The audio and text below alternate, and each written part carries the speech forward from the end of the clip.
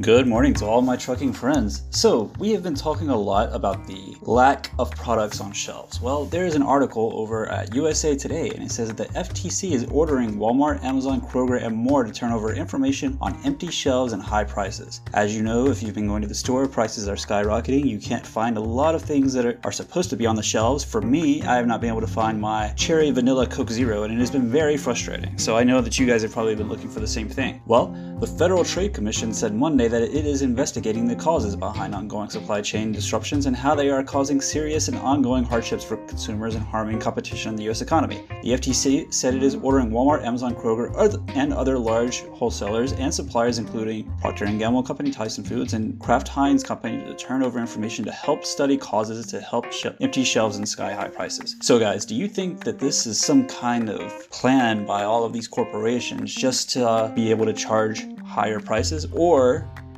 do you think that it's just some really bad logistics works on by whoever is in charge? Let us know and we will talk to you soon. Please do us a favor and go ahead and subscribe to this channel, as it will help us greatly, and be sure to follow ELE's social media accounts. You can find us on Facebook, and our Instagram account is ELE_logistics.